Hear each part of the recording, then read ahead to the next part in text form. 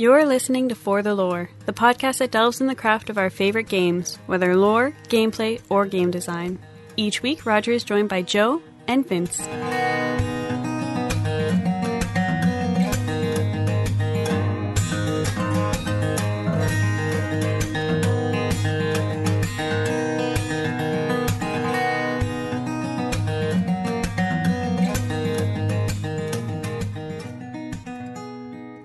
Welcome to For the Lore. This is Roger coming to you on the 11th of January, the first episode of the year. So, boys, looking forward to the year. We should have a lot of fun. There's some incredible games coming out this year.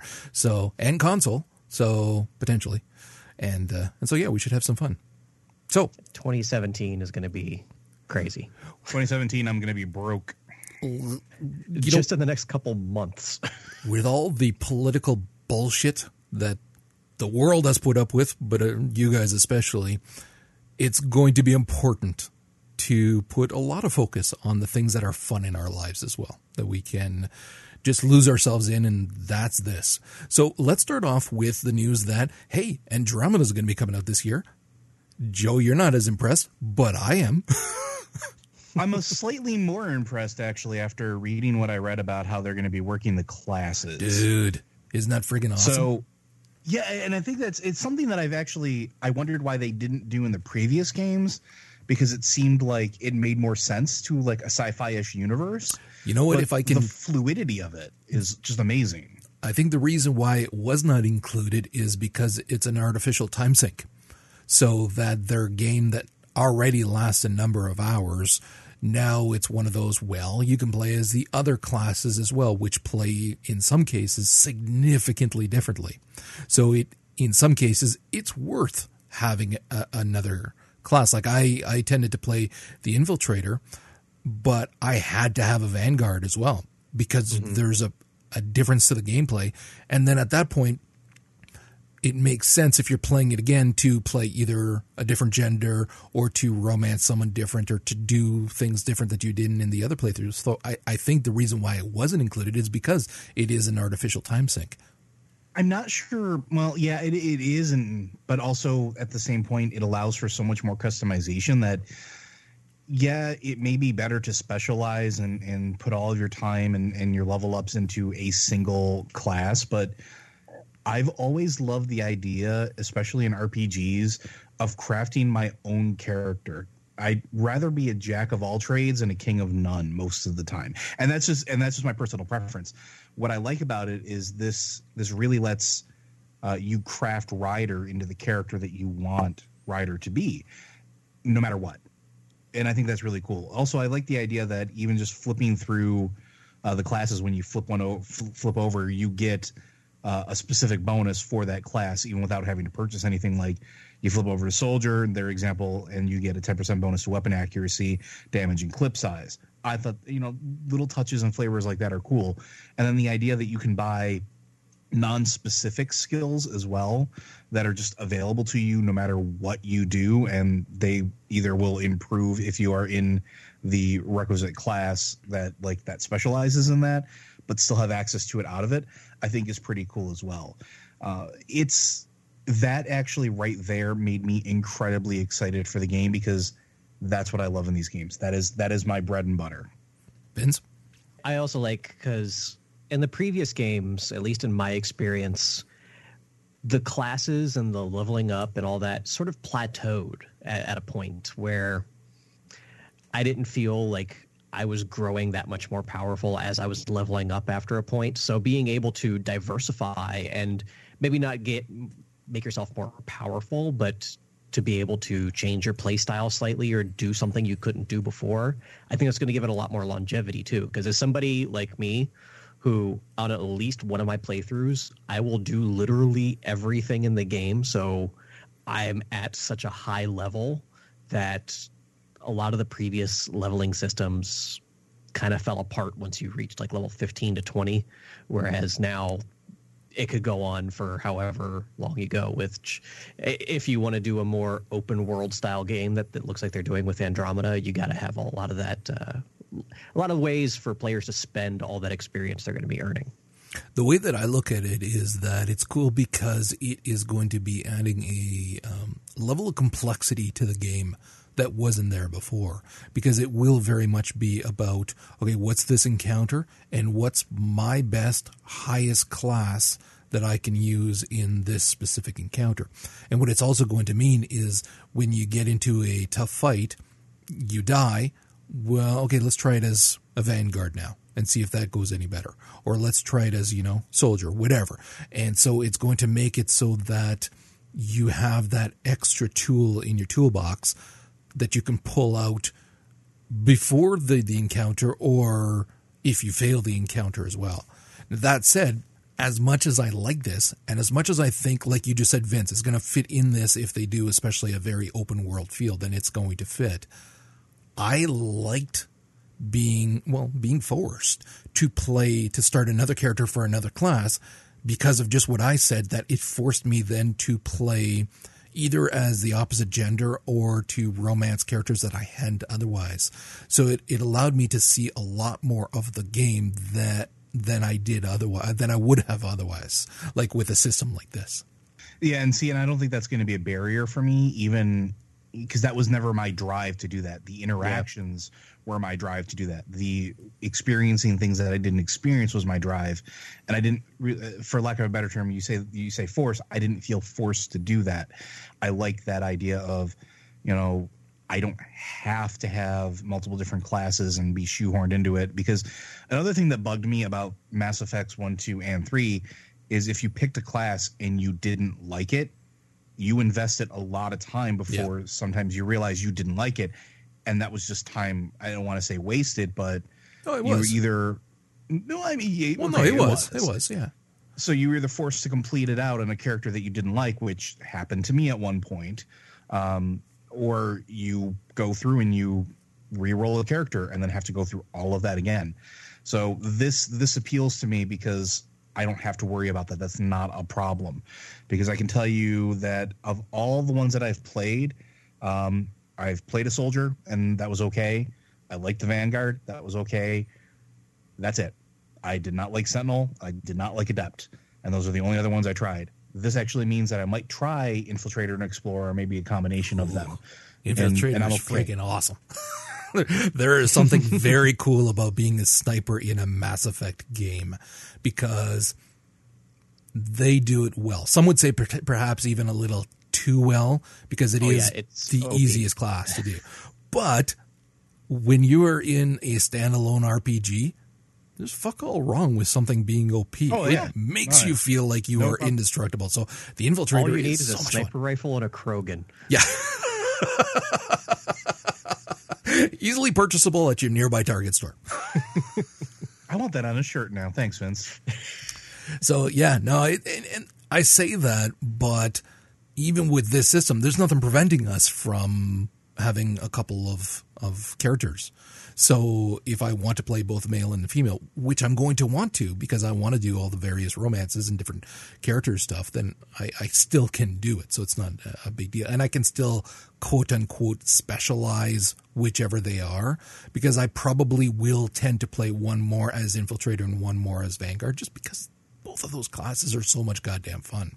So, okay, let's move on to some disappointing news, and that's about Scalebound. Hey, remember that one game I was really excited to buy an Xbox for? Yeah, you don't need... They saved you money, is what it boils down to. They care. Thank you, Microsoft. Yes, after careful deliberation, Microsoft Studios has come to the decision to end production for Scalebound. We're working hard to deliver an amazing lineup of games to our fans this year, including Halo Wars 2, Crackdown 3, State of Decay 2, Sea of Thieves, and other great experiences. Because, I mean... Man, they got to be disappointed. The devs who worked on this for years must be heartbroken. Because Hideki Kamiya, the lead designer here with Platinum Games, this was a passion project for him. When this game was first shown off and hearing him talk about this game he's always wanted to make of you fighting alongside your dragon companion, he wanted this game to exist so bad. But also, let's be honest, the last time we saw this game at, what was it, Gamescom last year, I think? It's been a while. It didn't look that impressive. No. Like the first we saw of it looked great. We were very interested in where it could go. Didn't hear much of it for a while. Popped up again. Didn't seem very impressive, and then disappeared, and now it's gone forever. I think part of the problem is just it failed to generate any hype, and I'm sure that's part of the reason why it was canned, because of, like, I don't know, there's about no that. excitement, or at least a contributing factor, because if there's no excitement about your game and people aren't talking about it, like news outlets weren't talking about it because there was nothing to talk about, or, you know, when they did talk about it, it was, oh, you know, this looks like this, which we've already seen X amount of times before. There was no excitement for it. Not like some of the other games that we've talked about in the past, aside from us, like, and we were like, oh, this is a cool concept. But that initial excitement after that initial burst, I didn't feel it. Yeah, but see, that's a perfect example of, and we've talked about this before, of not discussing your games too early. And had they continued on development, now granted, what we heard too, rumors, but still, it was about how difficult it was and how much pressure was on them to develop this game. Let's just kind of ignore that because it's not really confirmed, and let's just assume that everything was hunky-dory, peachy-keen, and they were having a grand old time, okay? Had they waited until they were closer to release and come out with the same kind of enthusiasm as they did with their initial release, I think this would have made it to print, and then we would have the game to play. And we might be disappointed by it because there just wasn't as much to it as was indicated initially. But still, I think that it would have done a lot better. But it's one of those things where I feel they came out way too early talking about it and then didn't have enough to talk about it over the course of, like, well over a year. Mm-hmm. But had they kept their traps shut, I think this could have made it. You know, I'm inclined to agree. Yeah.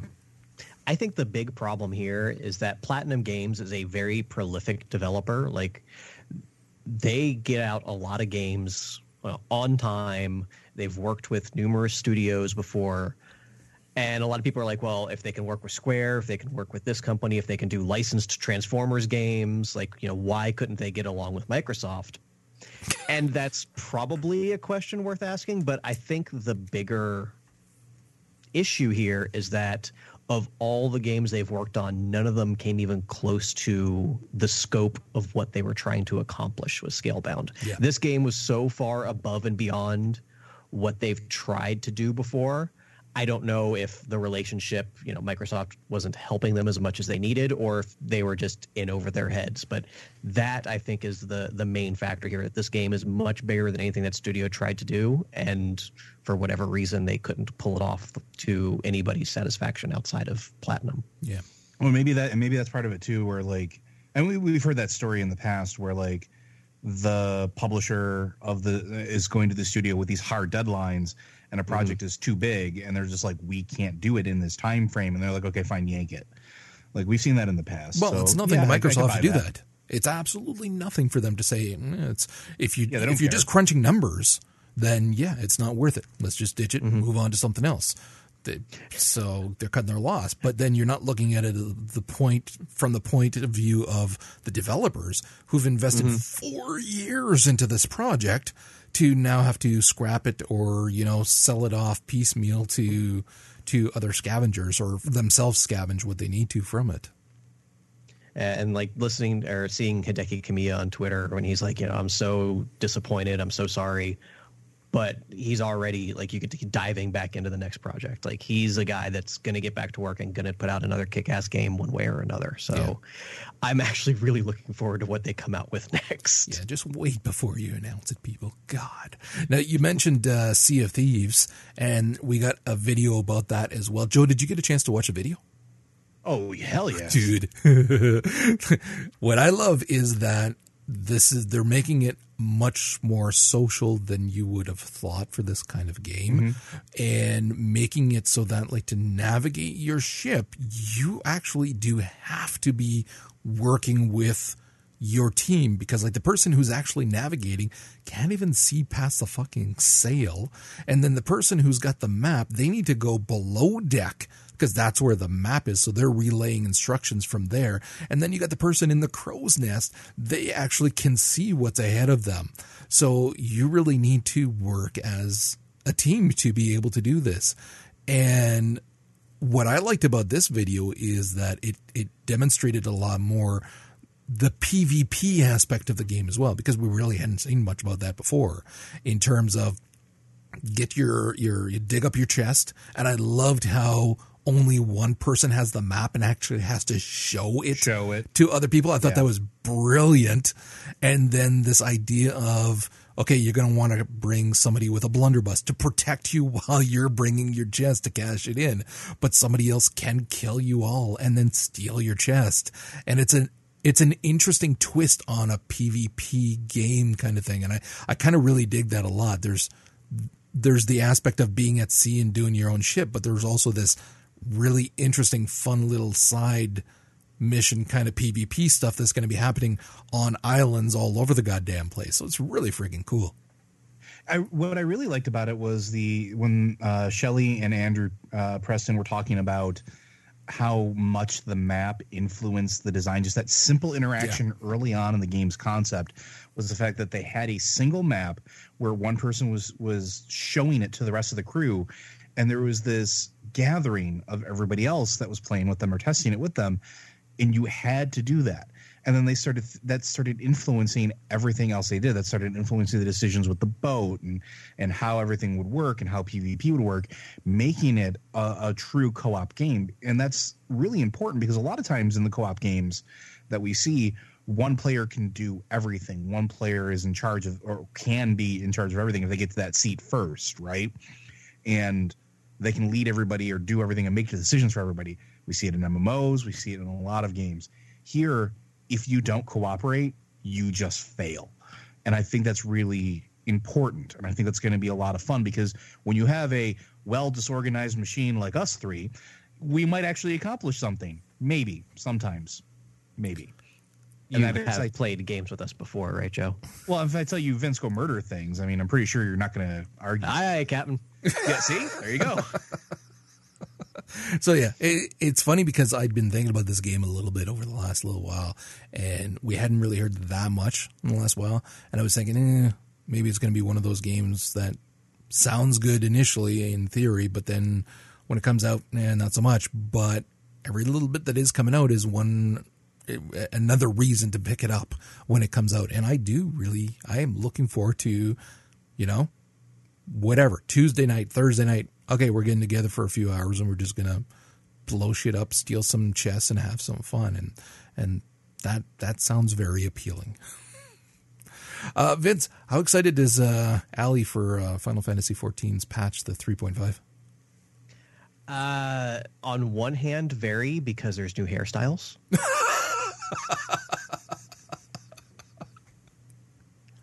On the other hand, she's still not up to that content yet. So really, she has she's been having a crisis of character ever since Heavensward came out. She's had a crisis of character forever in that game. She's constantly changing who she's playing. This is true. So she still has a lot of the content to get through, but I mean, there's a lot of shit in this patch. Yeah, as far as content patches go, holy shit. Yeah, no kidding. I'm impressed. This is just part 1 of patch 3.5. They're calling it the Far Edge of Fate. I'm going to assume this is the last major content update before Stormblood comes out. But yeah, part 1 of patch 3.5 comes out next week, with part 2 coming out in March. So that's only going to leave them about a 3-month gap between the last update to version 3.0 and version 4.0 coming out, which that's pretty damn good compared to other games. Don't have to look any further than WoW, with well over a year without content being introduced. Mm-hmm. But as far as said content in here, you're getting new dungeons, new raids, expanding on the main scenario quest line, new PvP stuff, new zones, just tons of new actual content, all kinds of cosmetic stuff for housing and gear and dancing with the giant birds. One of the big ones here actually is they've finally put in the Eggy Glamour system. The Eggies are what they call the minions that the summoners can bring. Whereas, right now you have the three main ones of Titan, Ifrit, and Garuda, and that's pretty much all you've got. You just cart those three around all the time. So now they're bringing in a glamour system where you can start to change their appearance, at least. Even if you're using the same ones, you can at least make them look different. Right now, you can just turn them into different colors of carbuncle, but they're going to continue adding in new skins in future patches. Now that the tech is there and they can actually make it happen, I'm sure the skins will be rolling out pretty commonly. Because I'd like to see something better than just changing the carbuncle pink, honestly. That was like, okay, well, that's... I don't know that I'd advertise that, but if they're going to be doing something more extreme, then yeah. Yeah, I mean, they've been working on this feature for quite a while. So, like I said, the tech is finally there and done. So now it's just a matter of the skins, which should be no problem. The one that I would have been most excited for had I still been playing is a new Hildebrand quest line. Hildebrand, the original Hildebrand quest line in 2.0. is one of the funniest damn stories easily in that game and in a lot of games. And that was, if you saw in the trailer, the goofy guy with the smile. And is that what that was? Oh my God. I was very disappointed when I finally reached level cap in Realm Reborn and couldn't do the Hildebrand quest line yet because I still had to do a bunch of actual content before I unlocked it. But they're also, in addition to all this content, new Beast Tribe quests, which are like reputation quest lines to get cool gear and stuff. A lot of quality of life improvements, too. They're finally adding in the ability to raid cross-server. Not on any server. It still needs to be in your particular data center, but there's, I think, 2 data centers for all of North America. So, I mean, it's not entirely cross-server, but damn near. Again, a step in the right direction. I don't know if they have the ability to do across data centers because, like I said, that's complete different server farms and all kinds of stuff. I don't know. But a lot of other cool little quality of life stuff. Again, a very simple one that I'm actually really happy about is your Chocobo no longer counts as a party member. So before, you could have your Chocobo fighting alongside you. Like if you were, say a black mage and you wanted your Chocobo to tank for you so you could use your spells, that's what you did. But it always counted as a party member, so you were splitting experience with him. Now it's just a pet like anything else. So cool. It's, again, a small quality of life improvement, but a very important one. As well as, since they don't count as party members, now you can have an entire party of characters all with their Chocobos out. And so you can have a party of 16, essentially. Nice. Sounds so friggin' dirty. That'll be nice. I wish I had taken a screenshot, but I wasn't quick enough with the share button on the PS4. According to the guys in Final Fantasy 15, there's no wrong way to love a Chocobo. Rock out with your Chocobos out, I guess. Oh, God. I do but yeah, like... I mean, as far as, patches go, they've got a lot of content for a wide range of players. If you're just like doing quests and stories, or if you're a big end game raider, all kinds of crafting stuff going on. Like, this is a great patch. And it looks amazing. Like the raids in there. Now, and see, this is something Joe and I have played WoW together on and off again and talked about it immensely. He knows I'm no longer a raider. I did that in like the first year and a bit of WoW, and then it was too much. It takes you away from your family too much and whatnot. But I'm at a point now where it would be like, you know what? Once a week, I'd be all right with that. And I'm sure Karen would be all right with me being out of her hair once a week. And so that would be all right. And I'm looking at these raids that are drop dead gorgeous, unbelievable. I don't know if it was a raid or if it was some other group content or whatever, but what is it? Dunscaith? I'm probably mispronouncing it, but Dunscaith is the new, I think it's 24-person raid. Dude, that was gorgeous. Just beautiful, with like stained glass windows all around the boss and everything. And I know that was only the one little encounter. There'd be a lot more to it. But the same applies to all of the stuff, the containment-based stuff that they showed, the diadem, whatever the fuck that is. All of these things looked amazing. It was really, really impressive. And again, it was enough where I, for a split moment, and this is where Allie was talking to me when she was streaming. I was watching for a while, and she was saying, like, if the potion comes out to allow, what's that called again? To level The up? jump potion. Yeah, the jump potion. Are you going to come back in? I'm subbed right now to SWTOR, but I'm close to pretty much done that in terms of content.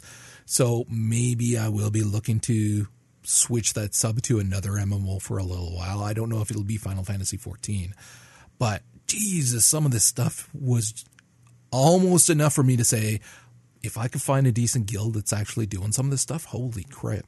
It maybe, because it was that impressive. And the housing looked amazing too. I cannot say enough good things about this game. Like, they do everything right. And if they don't do it right, they make sure to do it right at some point. Yeah, very cool. The FanFest in Europe is coming up in just over a month, so look forward to some new announcements there. Probably the second new class for Stormblood will be announced there. And Second? I thought they were only introducing one. The Spider-Man T-shirt. I thought they were only doing one new class. Oh, no. There's got to be more than one. Well, Heaven's Ward only had one. Heaven's Ward only had one new class. No, Heaven's Ward added 3 classes. What are you talking about? What were the classes? There was the Dark Knight, the Machinist, and the Astrologian. Right? Yeah, the one that you were going crazy about. That's right. Okay, yeah, you're right. Okay, well, be interesting to see how soon they forget. I haven't played for months. Hell, I think it's been over a year since I played, actually. Yeah. Yoshi P likes to tease people with the T-shirts he wears. Yeah. Where, like I said, when they first announced Stormblood, he was wearing the Scarlet Witch T-shirt. Yeah. So of course they announced Red Mage. So people have been trying to figure out what the hell the Spider-Man T-shirt means. When did he wear a Spider-Man T-shirt? At the last FanFest when they announced the Red Mage officially. What thief type classes do they have already? They have ninja, right? Yeah, there's a rogue and ninja. Yeah, but they don't have like a pure thief. Not exactly, no. I wonder if that's going to be something, because that would be an old callback to like tactics. Mm-hmm. That'd be cool. It's Final Fantasy. They have a lot of history to draw upon for playable classes. They could also go with something original. Nothing stopping them from doing that too. Well, that's what they did. Machinist and that's what Astrologian I mean. Were pretty damn original. So they can come out with just something completely new. Very cool. Okay, anything else? No, I think that about covers us. Okay, good. I assume you guys didn't bother watching the Gravity Rush 2 stuff, but the reviews have been... I did, actually. Did you I've really? Seen bits of it, yeah. I mean, I didn't watch the exact video you posted. I didn't watch the video you posted, but I watched, I think it was IGN or Polygon was like basically commandeered one of the machines and wouldn't leave until they physically removed them and were streaming it the entire time. So like I was watching them play the real game with like commentary about, oh shit, well, like the cutscenes and everything. It actually looks genuinely interesting to me. Yeah.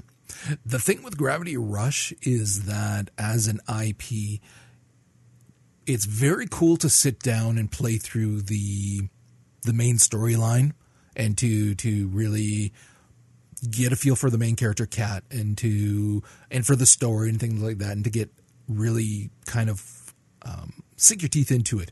However, it's also a very good IP for just, I've got 10 minutes.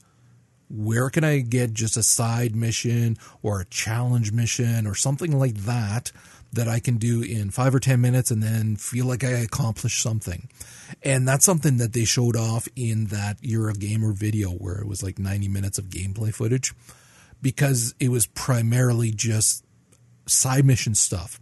So he pulled up the map, which was massive, and then you're seeing all of the icons for various types of quests, be they story quests or individual people that you can talk to, or side missions or challenges or things like that. And it is very much I've got 10 minutes. What can I do?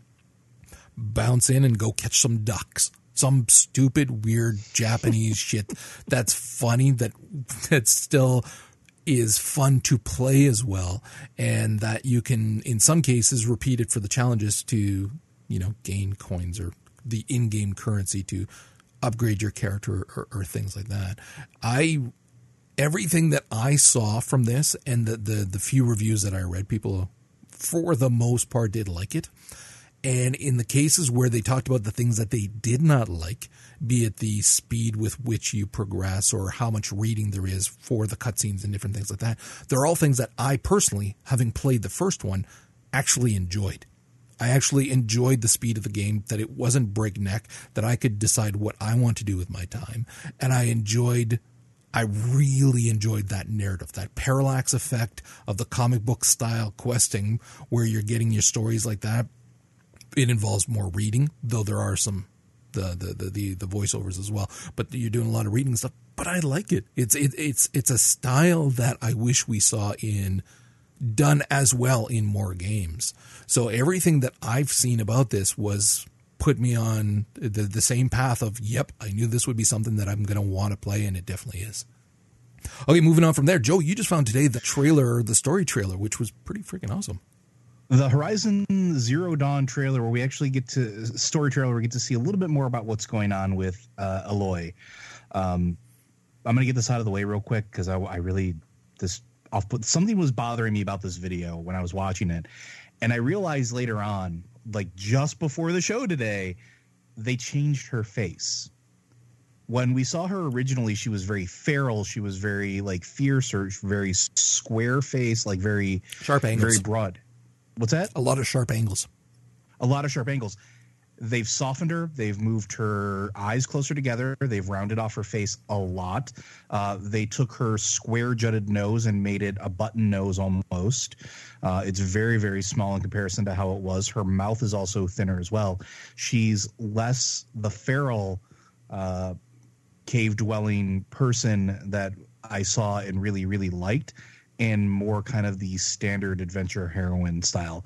So I'm really sad and upset about that because I really dug the old aesthetic. I think that they fit well. I think that they tried to make her look a little bit younger. And yeah, now I may be way off base here, but this is how I took it. And again, I'm probably way off base, but the stuff that we originally both saw and heard about this was, and again, they were being coy in what they were saying, but she was an outcast, and she'd been on her own since she was a child. And that's why she was so good at capturing these robot animals and doing things like that in combat, because she'd been on her own and had to do these things on her own for so many years of her life from a very young age. So because of that, her features would have been what we saw originally, the sharp angles and just more, haggard is the wrong term, but you know what I mean. Worn by life already from a very young age. Whereas what we saw from this trailer was she wasn't outcast. She chose to leave to investigate what happened to her tribe. That is way different. Also, she chose to leave at an older age, not a younger age, like had been hinted before. She's not a child when she leaves. So again, she's had an existence that, while not quote unquote pampered, was still among her tribe and being able to, rely on the people in her tribe, as opposed to what we'd been led to believe before, that she was pretty much on her own. You know what I mean? And I can accept that as a story change if it wasn't like a complete restructuring of the bones of the face. Yeah. Like you can make somebody like not give them scars and make them look less haggard. That's fine. But when you're changing complete bone structure, that's a problematic. Like you have a very clear intention in mind. And yes, and we're going to talk about the story here. They did change the story from what they originally hinted at. And yes, they were very vague at first, and I have no problem with it. I actually think the story is going to fit well, if not maybe a little bit cliched. So from what we get here in the trailer is that there are people hunting her tribe or killing her tribe, and she's trying to figure out what it is. And we find out that there are these weird people in masks that know how to resurrect ancient machines and corrupt them somehow and use them as machines, not just tame them, but like actually use them without their sentience at all. And so she goes on what we can tell is like different places and adventure to figure out who these people are, how to stop them, what their ultimate game is. And I kind of like that a little bit. I like the idea of the story. I think it'll fit well with it. I think it'll be interesting. If not, like I said, just a little bit cliche, but I still keep coming back to I'm upset about how they changed her. Now, what I thought was cool is there is a section of people that she interacted with that did look like they were incredibly pampered. They lived in a friggin' castle, for God's sake. And they were had a very royal I can't even freaking talk today.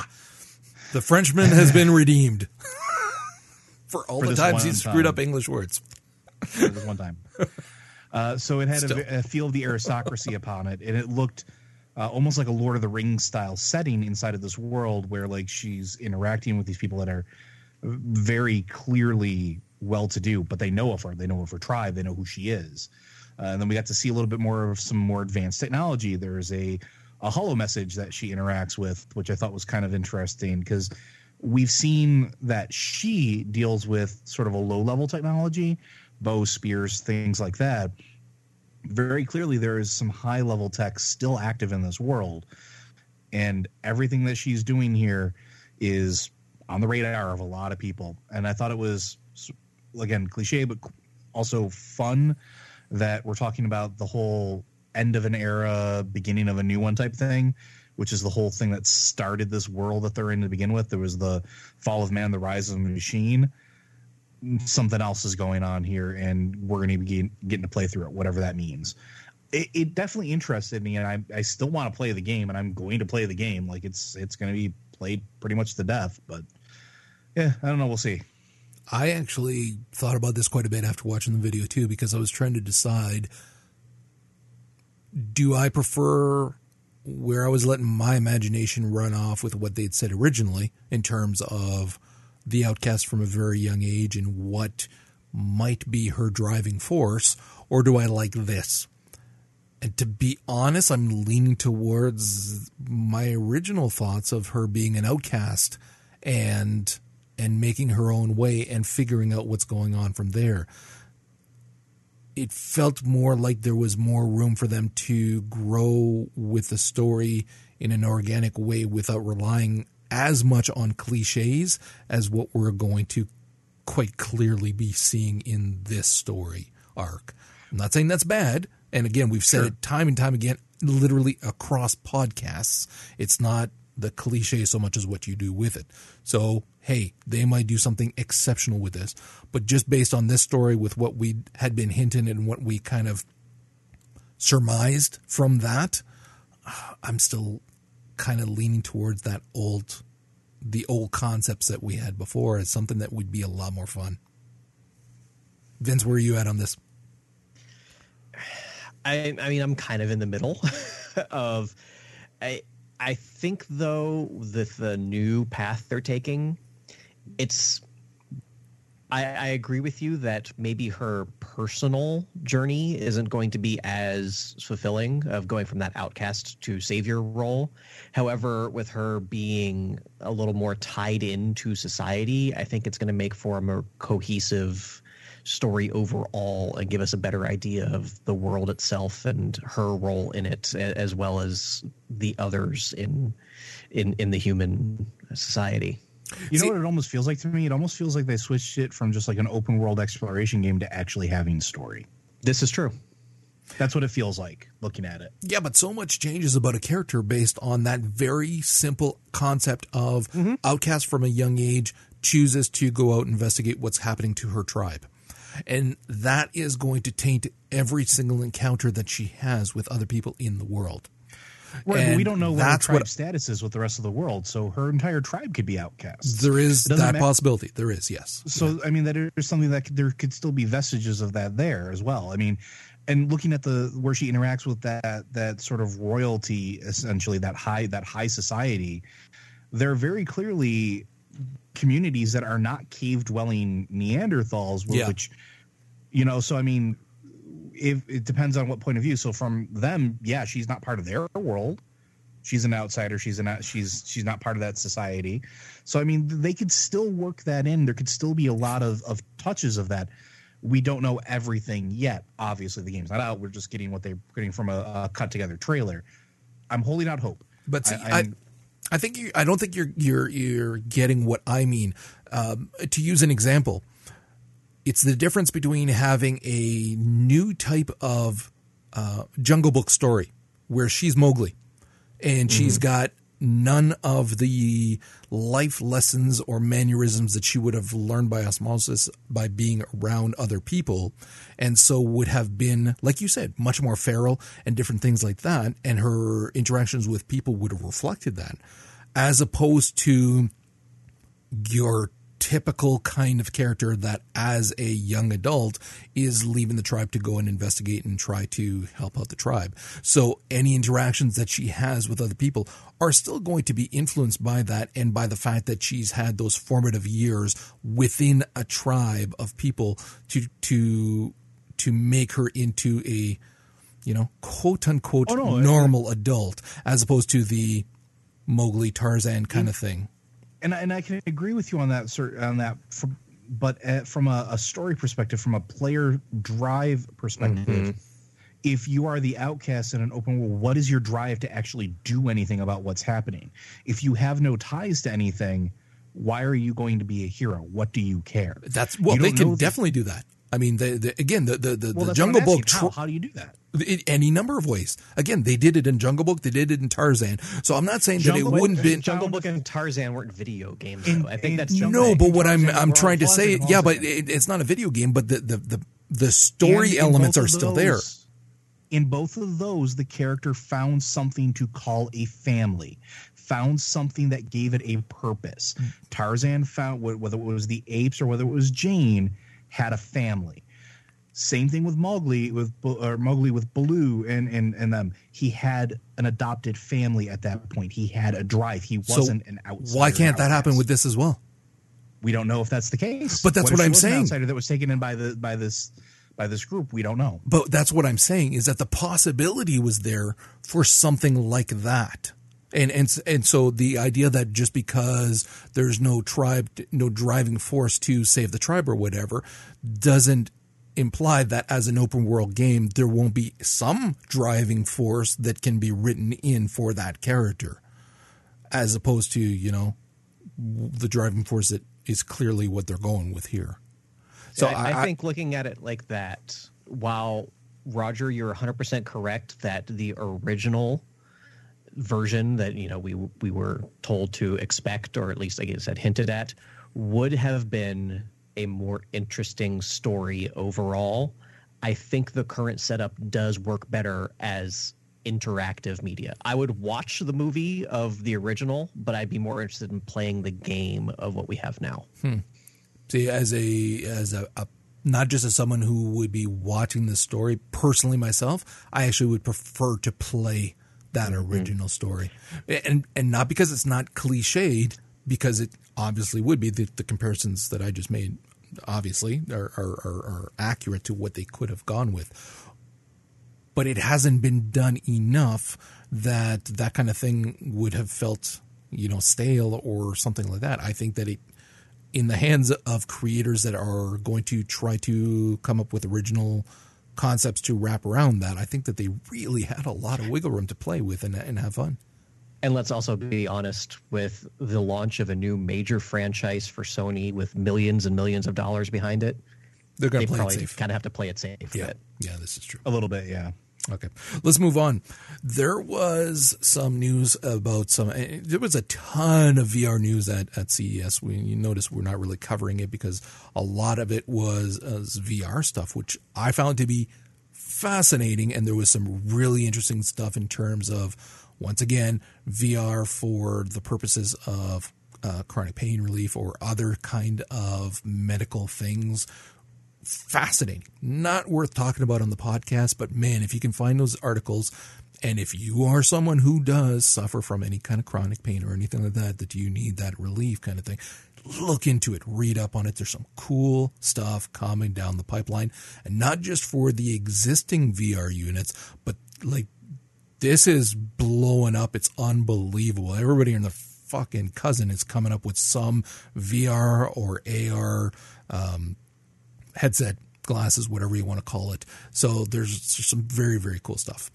One of the really neat things that I saw, and this is something that we kind of talked about before in the past, is a company called Experiment 7, a studio. They are working on tabletop games for VR. And what they're trying to do is make it so that it will be cross-compatible as well. So you can play your tabletop games, if you're Gear VR, with someone who's got a Rift. They made no mention of the PSVR, but that's kind of way off on its own kind of thing. So I can understand that. That being said, certain games are going to, especially the ones from Ubisoft, be cross-compatible with the PSVR and Rift and HTC Vive. But anyways, these guys are working on developing a really cool setting for board games. The people who are running this company have worked on other types of quote-unquote electronic board games and whatnot, so this is a passion for them. But it's neat because you've got various settings that you can be in. You can play multiplayer.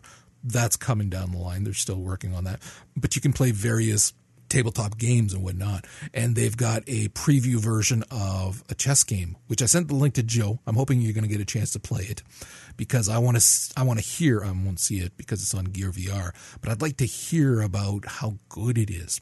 Because like Joe and I are both avid chess players, and the idea of playing chess virtually with someone who's clear across the world or whatever really appeals to me a lot, especially when you see the fucking den. One of their settings is like this gorgeous den with this fireplace and nice wood accents everywhere, and I was like, oh my god, that would be amazing. But they were also talking about like D&D stuff. We are not far from this, boys. This is only literally, I would say probably like there's already some D&D stuff that they are working on that you can do in VR, but I'm talking full out. You look like whatever your avatar, your character is that you've designed, sitting at a goddamn table, playing with everybody else. We are not that many. I would say we're not even years away from that, so much as year and a bit maybe. It's going to happen soon where we're going to be able to create our avatars, play as our avatars, cross-platform, and have D&D sessions in that. I cannot fucking wait. That will be the day where it's like, okay, it's worth picking up a Vive just to be able to do this. Seeing the idea of being dressed as my character doesn't really appeal to me as much as virtual tabletop space where I don't have to have all of my masks and figures and shit like that. That's the part that I'm excited about. Come on, though. You don't want to be looking like this badass freaking like your orc, half orc dude with tusks dripping saliva and everything sitting at the table. Come on. That doesn't appeal to me in VR. Really? Oh my God. Like, I want to be sitting at a table, legs crossed as Sir Reginald playing this game. That will be awesome. For me, that's I hate to say this, it's going to sound so cliche.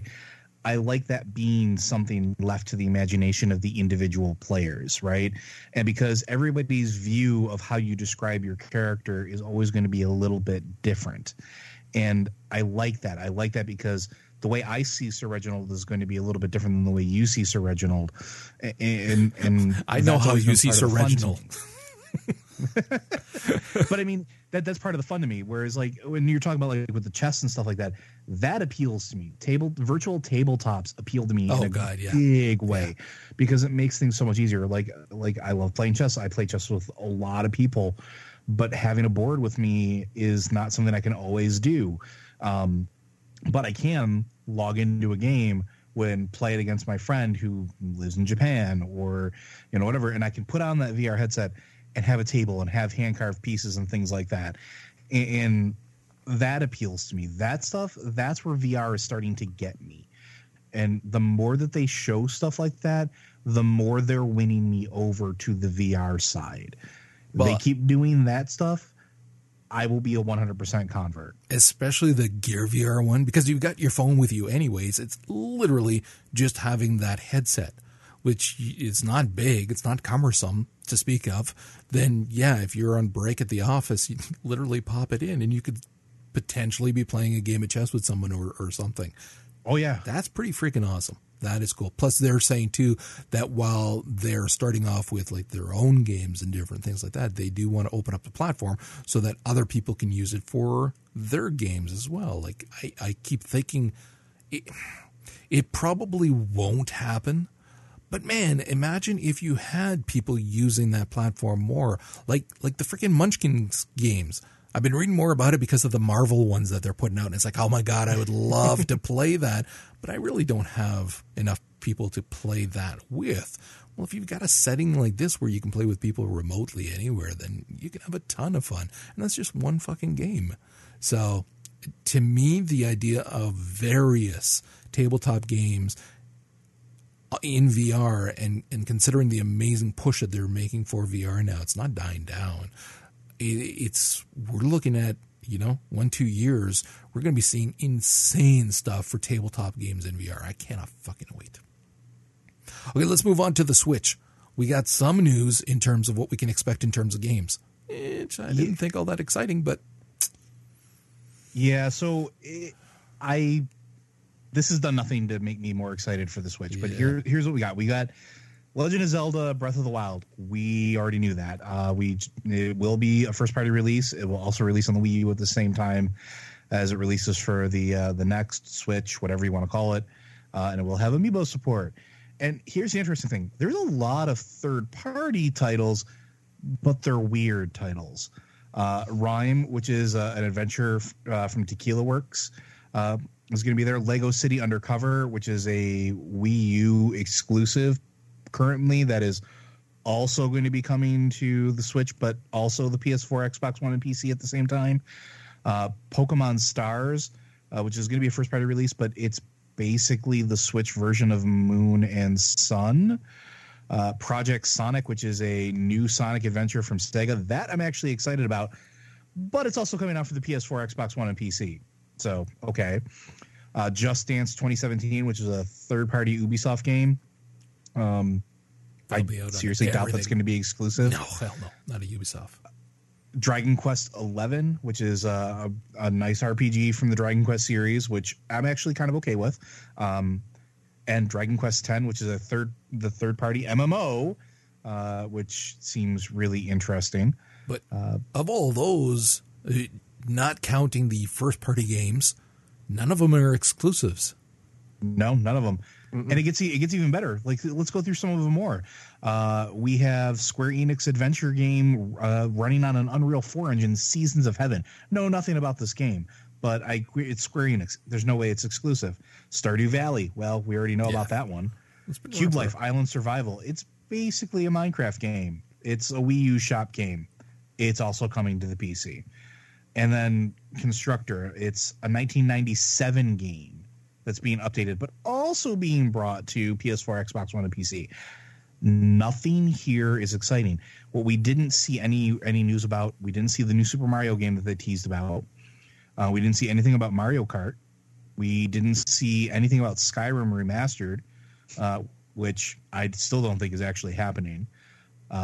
We didn't hear anything about the port of Splatoon, which was supposed to be happening, and no sports titles, which we saw, I think it was NBA 2K17 when in their announcement trailer. No word of that as well.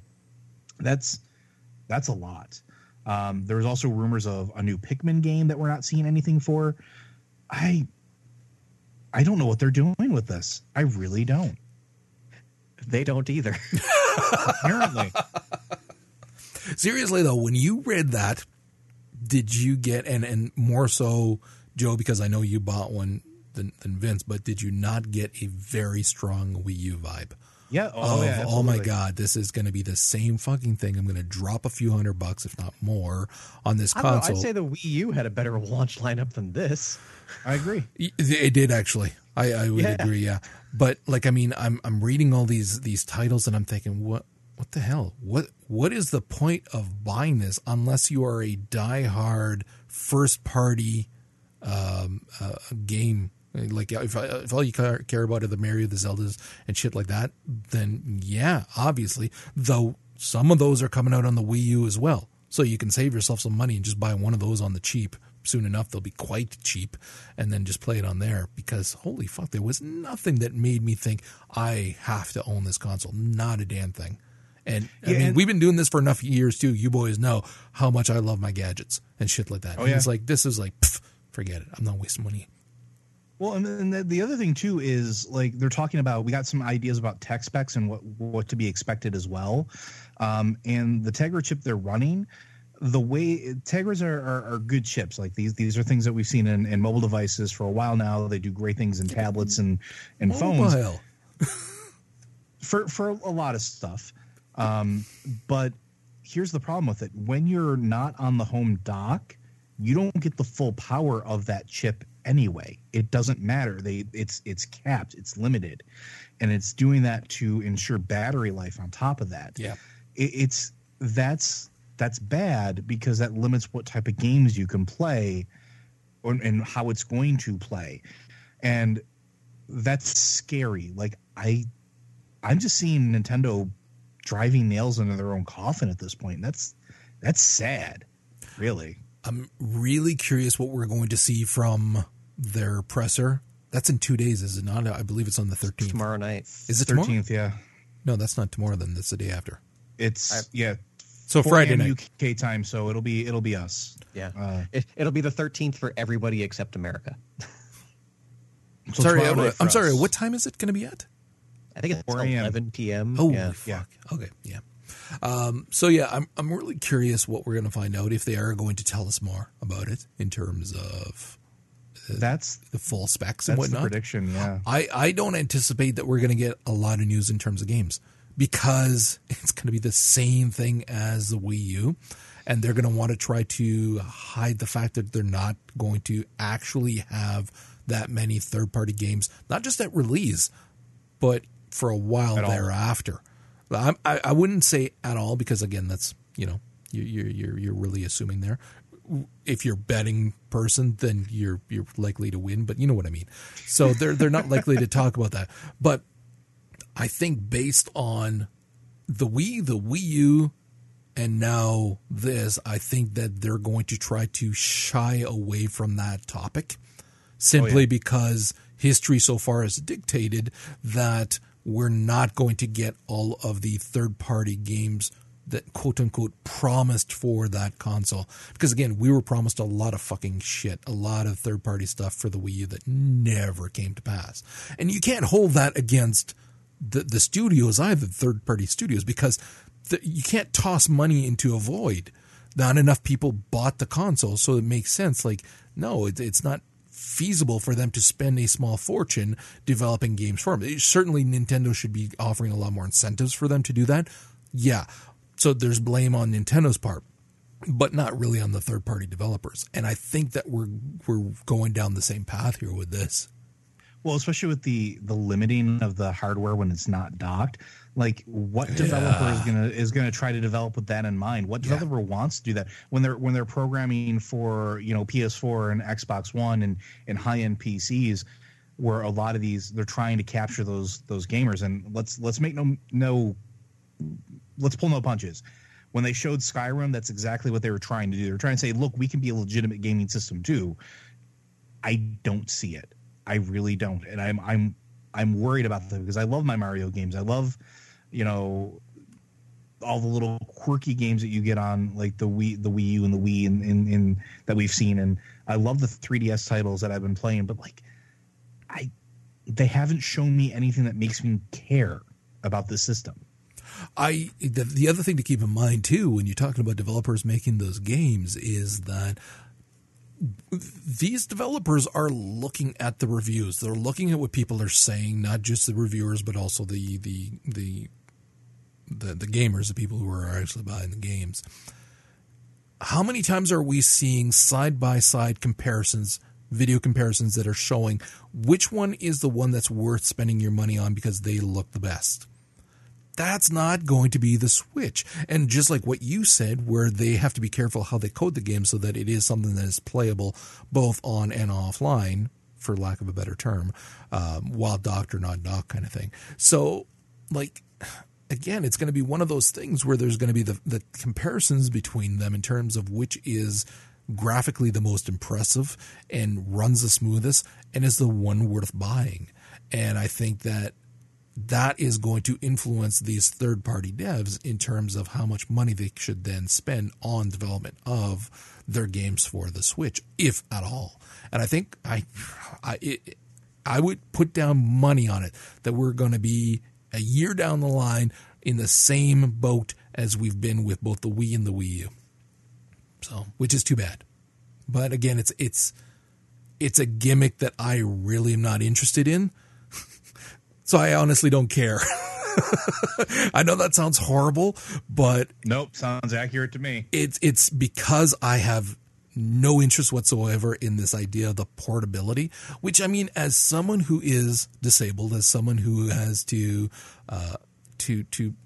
as someone who plays games on mobile platforms as well, be it the Vita or the iPad. I still haven't used my new 3DS. It's not new, but the one I still haven't used that fucking thing a little bit. I mean, for a couple of games, but to speak of, none at all. But anyways, my point is, I do like gaming on mobile, and I feel like I have to as well because of my situation. So you would think that this would be something that's literally right up my alley. And maybe it is. But from everything we've seen so far, I don't feel it is, nor do I feel confident in them as not as a studio, as a hardware developer, to make sure that third parties do send their games over. Because again, part of the problem with the Wii U was not just that there was not enough third party content, but there wasn't enough fucking first party content. So if the Switch is coming out and they're saying, okay, and look at all of these first-party games, ton of them. Look at this is going to keep you busy for a long time. Then you're going, oh, okay. So I'm not getting all these, other games, but look at all of these first-party games using characters that I like. Boom, you've got me. Okay, then I'm more interested. But, I mean, fuck. There was a drought of first-party games, let alone first-party games for the Wii U. So, All right. Anything else with the Switch you wanted to touch on? Not really. That's everything else is just more of the same. Yeah. Well, we'll know more. A lot of what we're seeing right now is speculation. So, again, we'll know more in a few days. We'll talk about it next week. Lastly, there was a Doom. What was it? Was this like a documentary, Vince, or how does this come across? Okay, go for it. It's this group. They have their YouTube channel. It's called No Clip. It's actually a crowd-funded video game documentary production company. This Doom 2016 documentary is the second one they put out. I still haven't watched the first one, but now that I'm aware of them, it's about the making of Rocket League. Ooh. So I'm actually going to go back and check that out at some point.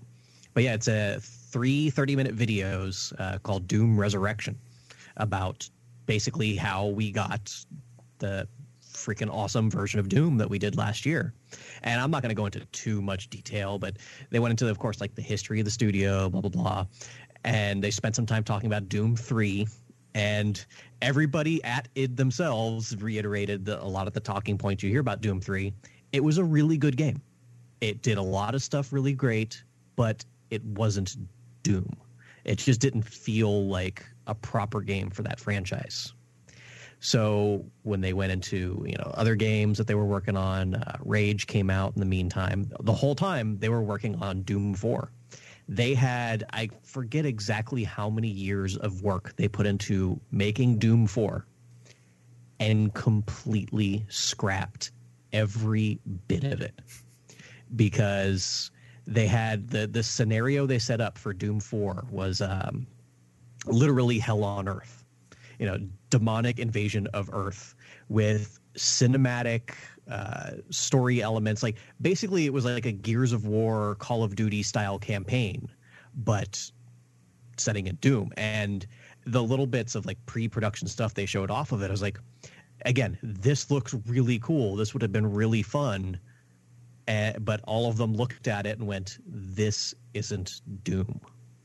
And that's, I mean, the amount of time, effort, and money they put into something that they realized wasn't right for them. They said, even if it was good and it probably would have sold a lot, they realized that they had to scrap it and completely start over, getting what we now have with Doom 2016. And very few small elements that they carried over into it. And they were talking about, they had this great gameplay, this push forward combat. They had all this great map design, everything, but they still didn't have a story. Because if you're going to release a game, a AAA game, at least it needs to have some sort of story. And semblance of a story. Yeah. They brought in, I forget who they said they brought in, but they had these writers come in and wrote like an encyclopedia for Doom. And so they had all of the background story element, who the characters are, what the company's doing, this and that. But they didn't want to just, do a traditional story for a game, because that's not Doom. And they found their inspiration in the 1991 Bruce Willis movie, The Last Boy Scout. What? Of a movie that was so cliched and formulaic, but at the same time was completely self-aware about it. Oh. And that's where they were on the edge of the razor of, this is completely ridiculous. We acknowledge this is completely ridiculous. How can we make it cool? Of going through this scientific research facility and just having like these small little warning signs of demonic invasion in progress. Like, demonic invasion in progress should be a pretty big deal, but it's just a Tuesday to these people. And that's where like they found their happy place of what to do with the story, and how, if you put in time, put in effort, read all the stupid little data pads that you can find hidden around the world, there's a lot of story in there, but it's told in the weirdest way of, like, you have these dossiers of the various demons that you come across. And the first one you find is, pretty cut and dry. Just, this is what they do. This is, where they're from. This is... And then as you unlock higher tiers of these by, finding hidden stuff, killing lots of enemies, you get to realize just how fucked up this company is. Like, this is a scientific company, but also a satanic cult. Yup. And they don't notice that something's not right there. So it's just so brilliant. They did almost an entire one of those 30-minute episodes was dedicated to the amount of effort they put into the first 10 minutes of the game, because they knew they needed to make an impact. They needed to put their mission statement out there of what this game is, how it's going to be just like Doom, but modernized and unlike any other modern game you've played. It made me love this game even more. So I highly recommend anybody to check it out, because it's a masterclass in game development, if nothing else. That is awesome. I'm waiting for a really good sale on it, and then I'll pick it up, because It's funny you say that about Doom 3 and whatnot. I fucking love Doom 3. Loved it. So did I. So if they're like, that wasn't up to snuff, I was like, Jesus. So yeah, I'm really looking forward to playing this. Definitely. Okay, so that is going to wrap it up for tonight. Thank you very much for joining us. You can find the show notes, of course, at forthelore.com. You can find us on Twitter at forthelore individually. Joe is Loaders at J, Vince is Samodian, and I am Zen Buddhist. You can leave us your thoughts and comments on iTunes and Stitcher. And with that, we will see you guys next week. You're the devil in disguise. First one of the year. Done. Feel like we've accomplished something. We did. It was so weird having last week off, and for no reason. It's like, I feel guilty here. What is this free time thing? I got to cook dinner, and watch a movie. Damn. Like an angel, walk like an angel, talk like an angel, but I got wise. You're the devil in disguise. Thank you for listening to For the Lore. Each week, the show is broadcast live on Mondays at 7 p.m. Eastern. Stop by forthelore.com/live to join the conversation and have your thoughts discussed on the show.